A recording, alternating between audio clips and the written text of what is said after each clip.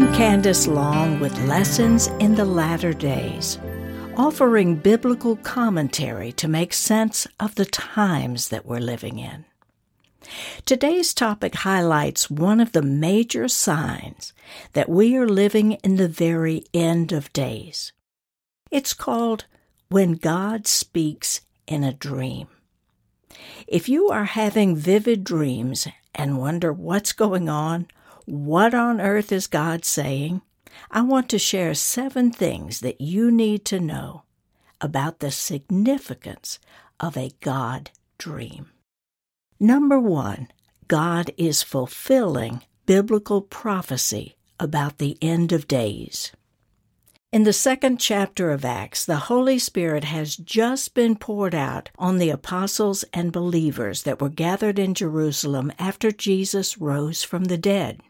Suddenly a rush of wind and tongues of fire came upon them, and they began speaking in a language they did not understand. Peter stood up to explain what was happening and quoted what the Old Testament prophet Joel wrote about this time. He said, "In the last days it shall be, God declares, that I will pour out my Spirit upon all flesh. And your sons and your daughters shall prophesy, and your young men shall see visions, and your old men shall dream dreams." This is that time, and God is speaking to people all over the world in a whole new way. Why? To signal the end of days is at hand and to get ready for what lies ahead. Number 2, God is teaching you His language of pictures. Hearing God in a whole different way can be unsettling, but you need to understand that dreams and visions are God's language, and they are very biblical.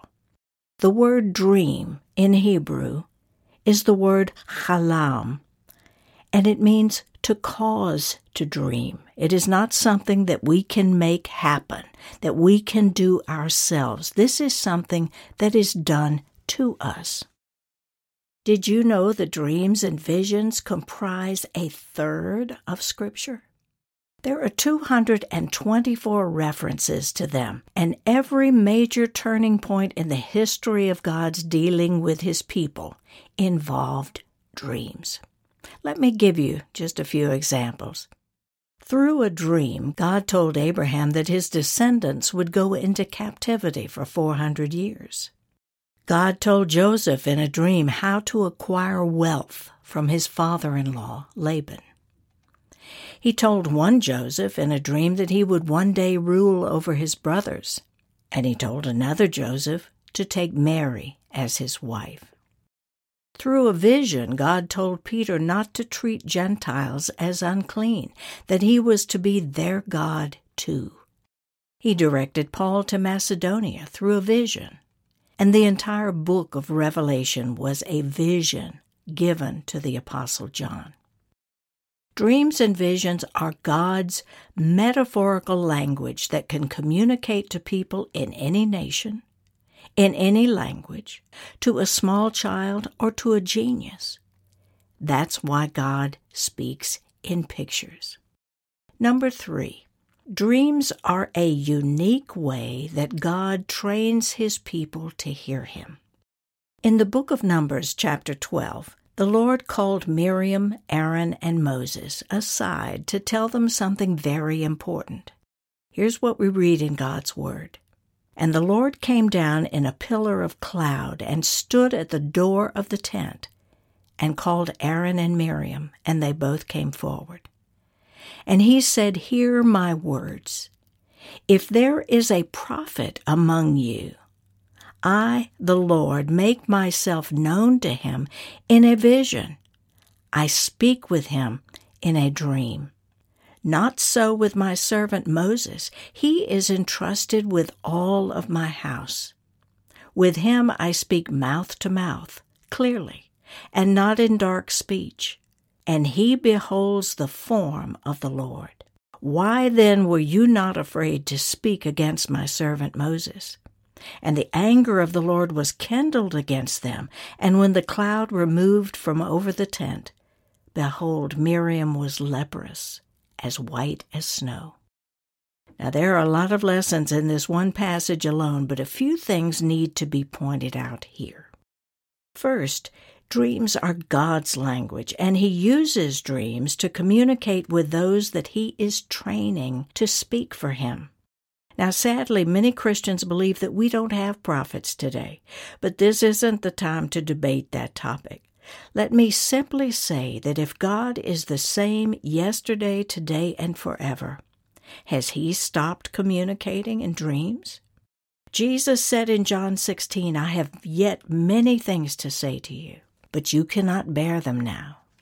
Now, does our Lord have nothing to say to us by way of instruction or warning or direction during the most critical time in all of history, the time right before the kingdom? A second thing I want you to notice is that God told Miriam and Aaron that He speaks to prophets in one of 5 ways. He speaks to them in a dream, a vision, in dark speech, which in Hebrew means a puzzle. He speaks mouth to mouth or face to face. 5 ways. Jesus often spoke in parables, in dark sayings filled with symbols and analogies. Now, if you think about it, this means of communication is very Eastern. You see, we Westerners speak assertively and often in your face. Just tell it like it is, whereas people in the Far East speak indirectly. Discourse to them is more polite and waits to be received by the listener. In like manner, our Lord often speaks to us in symbols and visual pictures, waiting for us to ask for more. But you need to know that He will never say in a dream something that is contrary to what He has already revealed in His Word. Our early church fathers highly regarded the belief that God speaks in dreams. Polycarp was the bishop of Smyrna and a disciple of the Apostle John. He dreamed that he would be killed in Rome, and he was, and God prepared him for that. I want to remind you that one of the jobs of the Holy Spirit is to tell us the things to come. Tertullian wrote, almost the greater part of mankind derived their knowledge of God from dreams. Cyprian, who was the bishop of Carthage in A.D. 258, used his dreams to gain practical guidance in making daily decisions. Augustine listed several of his dreams in his writings and declared they were an important way in which God spoke to mankind. And Jerome, who ended up translating the Latin Bible, was converted to Christianity as a secular scholar by a dream. And then came Aristotle, the Greek philosopher who maintained that anything not tangible and logical is irrelevant. Now, this horrible Hellenistic mindset plunged the Western world into darkness, and we turned a deaf ear to God's revelatory voice. We no longer valued or invited the Lord God to speak to us in any other way than our religious minds told us was logical and reasonable. And that influence, sadly, is still very strong in the church. Kings of every nation once searched the world over to find men and women gifted in hearing from God and interpreting their dreams. Number 4, God uses dreams to reveal ideas the world needs. Albert Einstein developed the theory of relativity using only a pencil and a piece of paper because he was inspired by a dream.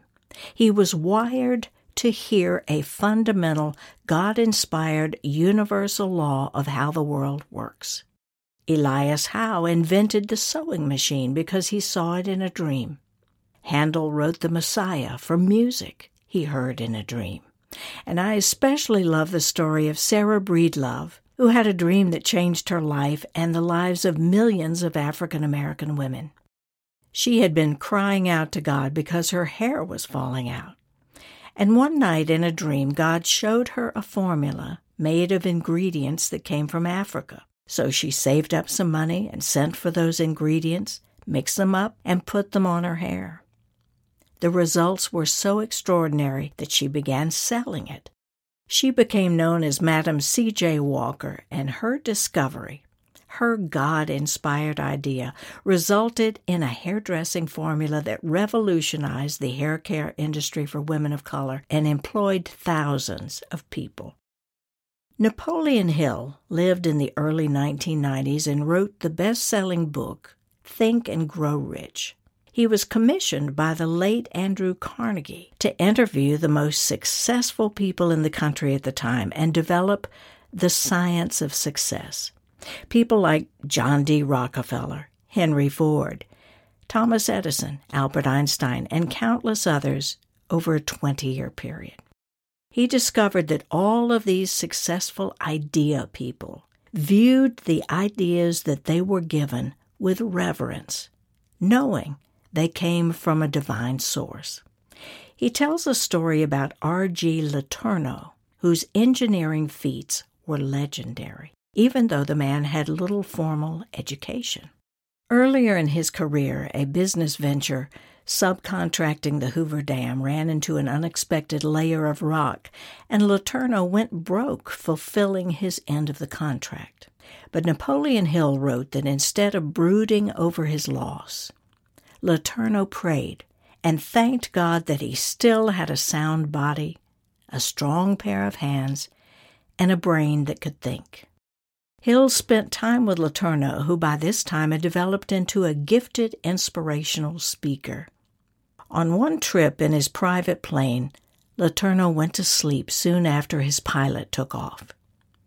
After about 30 minutes, Hill saw him take a little notebook from his pocket and write several lines in it. And when the plane landed, Hill asked him if he remembered writing something down, and he did not. Immediately, Letourneau pulled the notebook from his pocket and looked at it and said, "Here it is. I've been looking for this for several months. Here's the answer to a problem that has kept me from completing a machine that we are working on." Number 5, God uses dreams to direct our steps. I remember reading a newsletter from Steve Douglas, president of the evangelistic organization Cru, who reported the following story from one of their area leaders in the Middle East and North Africa. And here's what the leader wrote. "I was on a trip, debriefing with staff who crisscrossed the country sharing the gospel. They were on their way to a village they had never been to, trusting that they would have an opportunity to share God's love with the people. They lost their way and could not find the village and stopped in the middle of nowhere to regroup and decide which way to head next. Out of a nearby group of trees, they saw a man approaching their car, and they thought it was strange because, to their knowledge, they were miles from any village. As the man came closer, he became more and more excited, waving his hands and yelling, and our staff in the car became a bit concerned because he was acting crazy. As the man got closer, they heard him yell, 'You are them! You are the men in my dream! Can you tell me the truth?' They found out that several evenings before, the man had had a dream in which he had seen some men that he was told would bring him the truth. He left his home in search of these men, and the reason he became so excited as he approached the staff in the car is that he recognized them as the men in his dream. So they took the man back to his village, where he owned the local tea house where all the men in the village gather. That evening they were able to share the Jesus film, both in the tea house and later in the man's home. It was a story right out of the book of Acts. He and his household made decisions for Christ that evening. Now, this story is not an isolated incident, but what do we make of it? Theologically and doctrinally, we might say, oh yes, God can speak to us in many ways. But what happens when he does? Something completely out there and speaks to you in a dream. Number 6, God uses dreams to plant seeds of destiny in your spirit. In Genesis 37, we read about Joseph, who was given a dream when he was just 17. In the dream, his brothers all bowed down to him. Now, sadly, he made the mistake of telling his brothers, and that landed him in a pit, and he was sold into slavery for years and years. But that dream was an important seed that God planted inside the young man, to sustain him with hope that one day God would lift him into the leadership position he was destined to have. Once I was speaking to a woman who had been a dedicated Christian for many years. She was a dyed-in-the-wool Baptist, and she said, "I don't know what's going on. I'm having very vivid dreams almost every night. I know God may be speaking to me, but I don't know what He's saying." As she and I talked, I shared with her some of the Hebraic principles of dream interpretation that the Lord had been teaching me since 2002. Sadly, we rarely hear these principles in churches. As I listened to her dream and broke it out using these principles, she knew in her spirit what God was saying to her and how He wanted to use her in these last days. She was blown away by hearing the voice of God, coming to her in a visual, metaphorical language that He personalized just for her. And number 7, God uses dreams to train certain ones that He has called to be able to hear Him through the dark days ahead. This training, though, may be unsettling. You see, God loves to tear up the box that we have put Him in by speaking in a whole new way.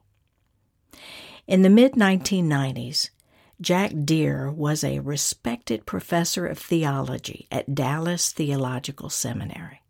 That meant his specialty was the study of God. He knew all about God, or so he thought.